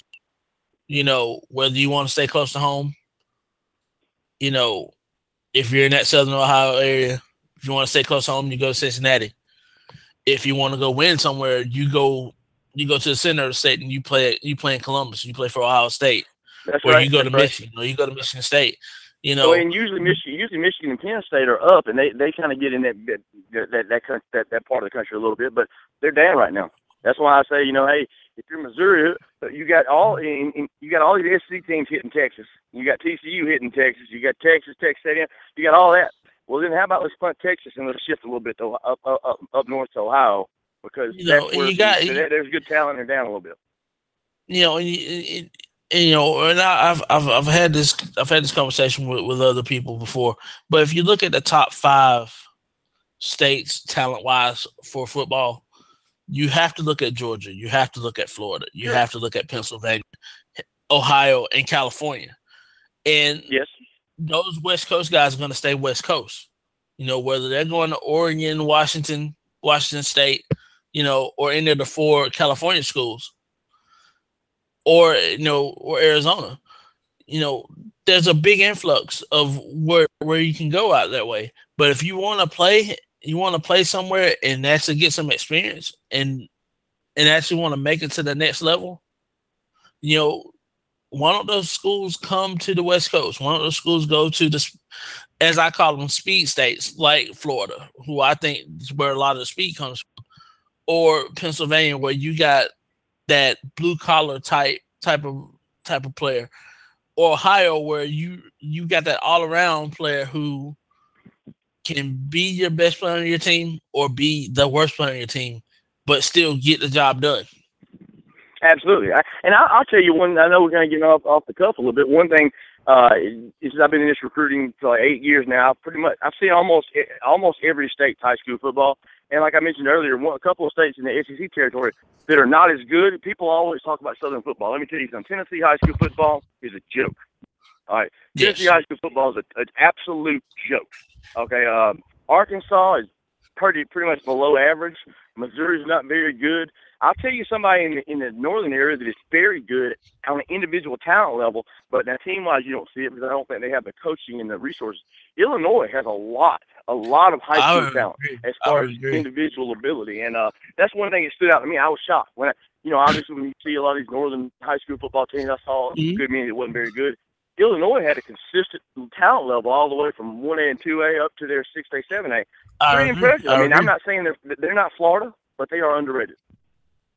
Yeah, and I would agree. And you look at what Illinois had on their roster last year, in terms of quarterbacks. All 4 quarterbacks were from the state of Illinois, and that starts with Wes Lunt, who was a 5-star quarterback coming out of high school when he went to Oklahoma State. Now he's at Illinois, and if he can stay healthy, again, I know we're going off cuff here, but if you look at a guy like Wes Lunt, if he could stay healthy, he could have played anywhere. Oh, you're absolutely right. Very talented kid. Very talented kid. And me being from the Chicago area, I think one of the untapped resources of recruiting in Illinois is out on the west side, like in Naperville and that area, where there's a lot of talent there. And that's where a lot of the talent goes, to Northern Illinois or down to Champaign, or, if they qualify academically, they go to Northwestern. So, with that being said, I can see a lot of those players. I mean, those players can play in the SEC. Yeah, that's what I was getting at. Illinois high school, I saw a very good level of speed. And for instance, like I said, in comparison, I believe if you took state Illinois and played them against Tennessee or Mississippi, Illinois would win. Like if you played them head-to-head all the way through, I think Illinois would win. I would agree. And, and I know that there was an Illinois team that actually played a team from Ohio and actually beat that team from Ohio. So yeah, and Ohio traditionally is known. That's what I meant. I was just bringing up a state that was under the radar a little bit. And then in comparison, like I said, I think the South is over-recruited when it comes to high school talent. In other words, I think Alabama is very good. Georgia's awesome. Florida is awesome. You got Texas over there is great. I believe that South Carolina and Tennessee and Kentucky and Arkansas, Mississippi, listen, there's not a ton of talent. I don't care what anybody says. There's not a ton of talent in those states. So it's just kind of interesting how the South gets hammered recruiting-wise, but there's only 3 or 4 states that are great. There's a few, like I said, you put the top team South Carolina against the top team from Alabama or Georgia, they're going to get hammered. Like they have almost every year. Burns has played these teams, and Burns plays Hoover, and Hoover wins by 40 every time. Mm-hmm. The thing about Burns is they came to Atlanta a couple years ago. They played North Gwinnett one year, and beat them to death, and then they played Buford, and Buford beat them to death. So yeah, I think it's definitely a different. My cousin actually, he is a participant. I think he's like one of the guys that's over at the Alabama, North Carolina. I mean, the South Carolina, North Carolina Shrine Bowl All-Star game every year. So I've been up there for that week a few times, and I've watched the guys practice. I mean, there's talent, but it's not the Alabama Georgia level of talent. No. I mean, and the funny thing about it is, you look at the rosters for South Carolina, and you look at the rosters for Georgia, Clemson, and South Carolina. There's more Georgia players on South Carolina and Clemson's roster than there is South Carolina players, if you look at it from that standpoint. You're 100% right about that.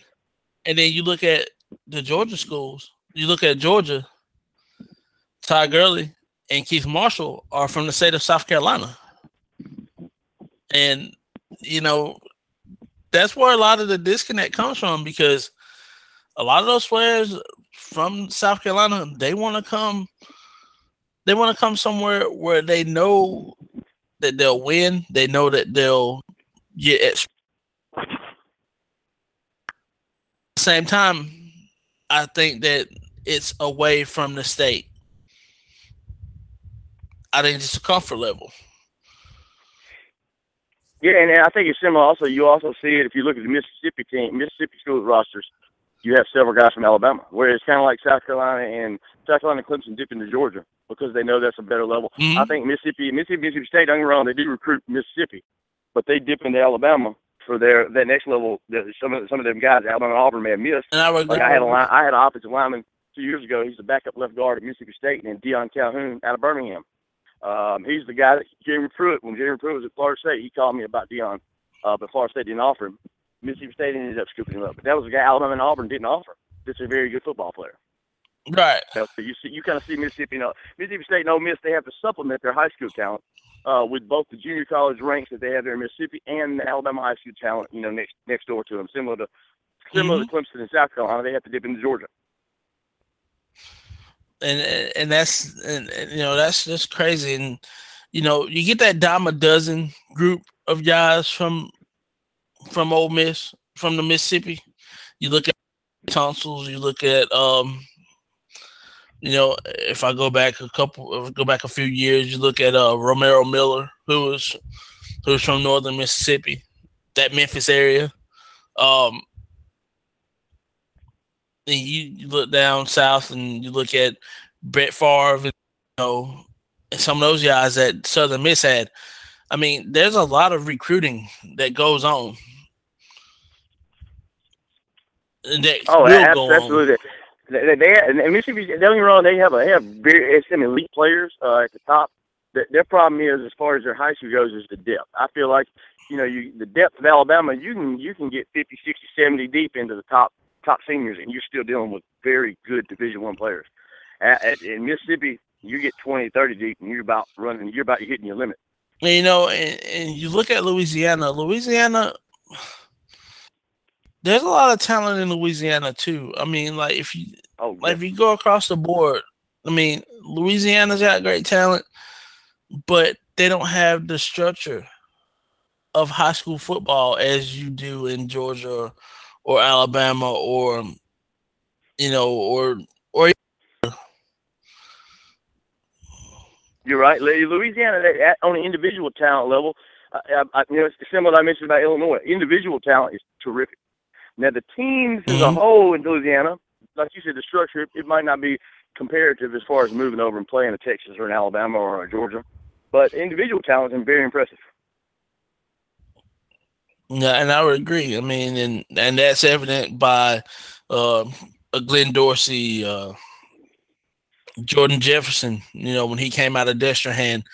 And we can even go back to Alabama and we look at a guy like Jamal, who was from Mobile. The talent's there all over the South, but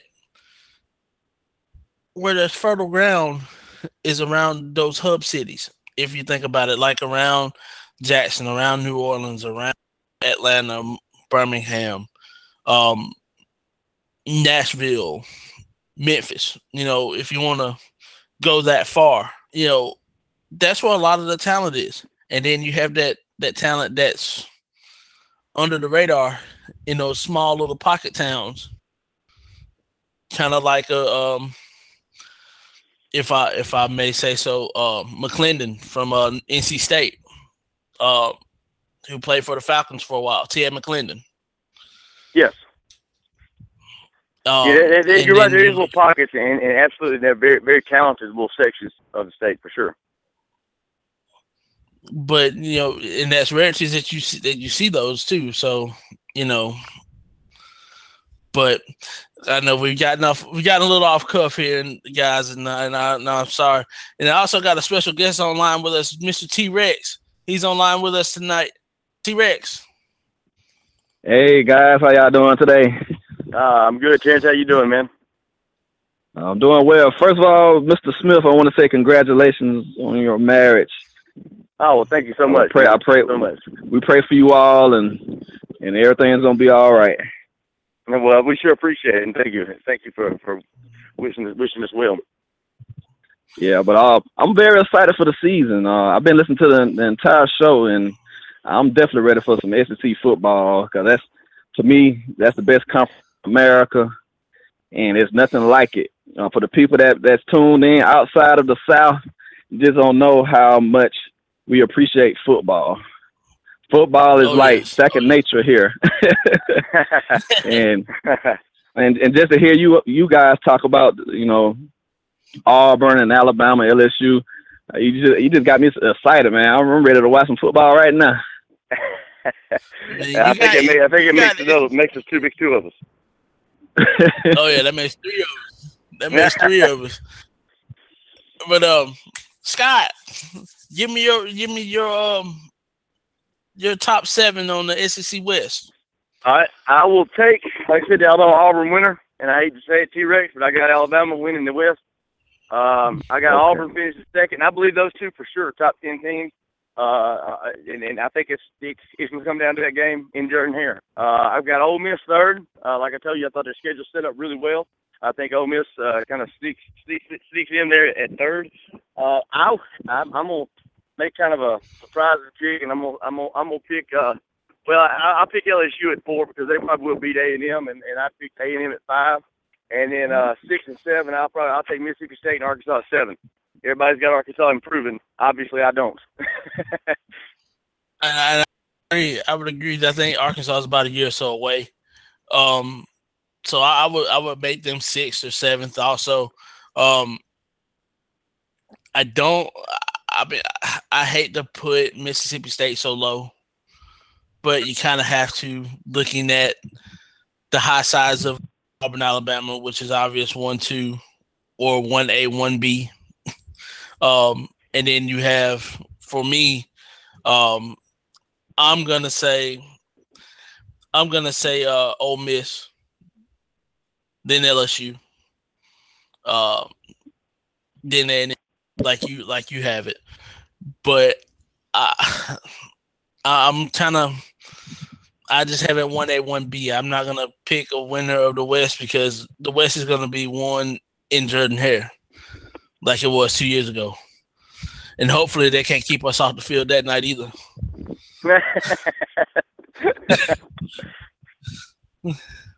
Yeah, I definitely agree with you on that. But I mean, I was there when they sacked Brody, but I wasn't there when they couldn't keep us off the field. I hate that because I sacked Brody that night. Yeah, I think it's definitely gonna come down to Jordan-Hare, and anything can happen in that game. I think Malzahn's a great coach. Saban's a great coach.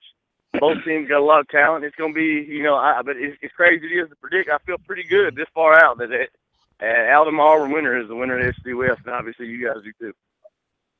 Okay, well, let me ask you this before we leave the air. Who will be the starting quarterback at Alabama? Well, I tell you what, as bad as it is to say, they if I could tell you that Alabama had a good quarterback, I'd probably tell you they'd win the national title. Jacob Coker, I guess he starts game one. I don't think Jacob Coker's a starter in Auburn, if that makes sense. I think Coker starts game one, and then Cornwell is the starter by the time Auburn comes. Yeah, and I'm really hoping they keep the red shirt on Blake Barnett, but I can actually see Blake Barnett playing some this year also. As bad as I don't want to say that, and as bad as I don't want to see it happen, because this is a supreme talent, and he's a game changer. So, I mean, I want to say Jacob. I want to see Jacob Coker be the starter. I want to see Cornwell be the starter. I mean, even Cooper Bateman, can play a little bit also. So it's really hard to say. Yes, it's tough to predict it. I mean, my thing is Saban is such a great evaluator of talent at almost every position. Quarterback, he hadn't done real well.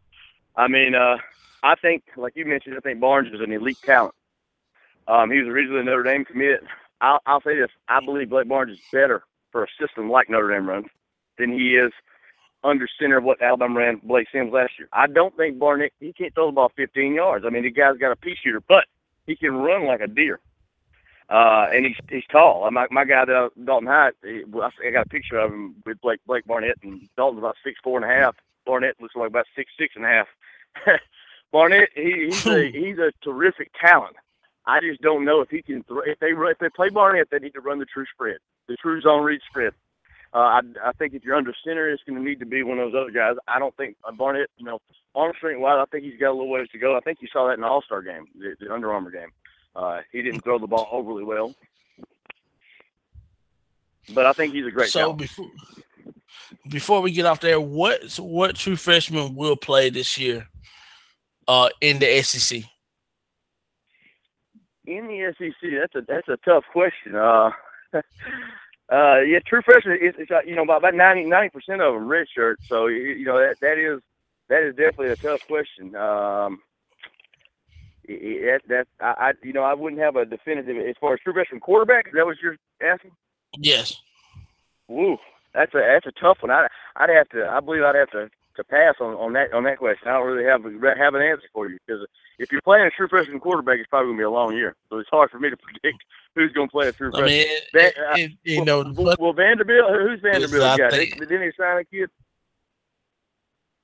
They lost that to retirement. They have McCrary, who is an Alabama guy from he's from the state of Georgia. I'm sorry. They got Kyle Shermer. I believe wasn't he a signee this year? Kyle Shermer. Yes, Shermer. Yes. Yes. If I had to predict, I would say the kid from Vanderbilt. Yeah, I would definitely say. Or even Kyler Murray. I mean. Yeah, I would definitely say the kid from Vanderbilt.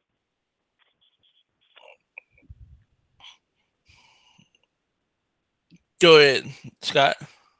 I was just saying I would say the kid from Vanderbilt, just because that's the play. Where has the most chaos? That's where I would say a true freshman plays. I think these other everybody else is established as far as you if you're playing a true freshman in Georgia or in Auburn or in Alabama, you're in trouble. I agree. You're probably not contending for a national title if you're doing that.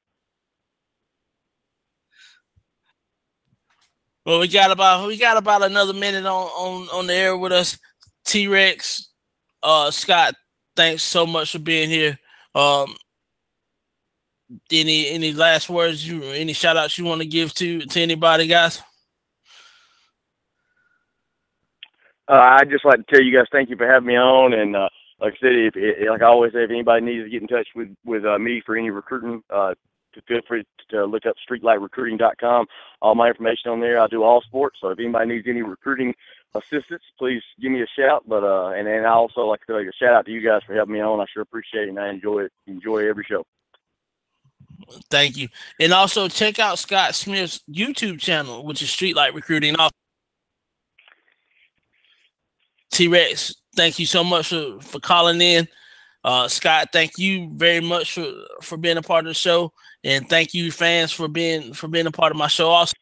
And then in closing, I want to thank everybody for being here. Have a great weekend. We'll see you next week, where we'll be talking some high school football and also talking about some matchups coming into the season. And we'll also talk some Notre Dame football from my man Scott here. So for everybody here, thanks a lot for joining us, and we out.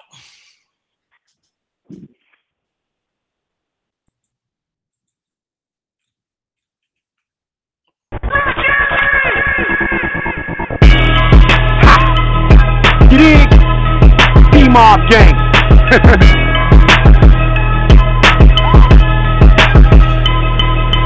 You ain't ever pushed no weight. Broke the phone rap, what all you talk about is cake. Wouldn't rush your strap, even at a shooting range. So your story style killing to me, it sounds strange. Never been in jail, why you glorify that? Be yourself, think the rhymes on me, won't you try that? Music just entertainment, but I wouldn't buy that. Told enough lies, now let's talk about that. I'm on my boy all your life, when was you in the street? Rap gangster in the booth, it sound good over beat. Had it up on TV, make you feel like a G, talking how you get it in.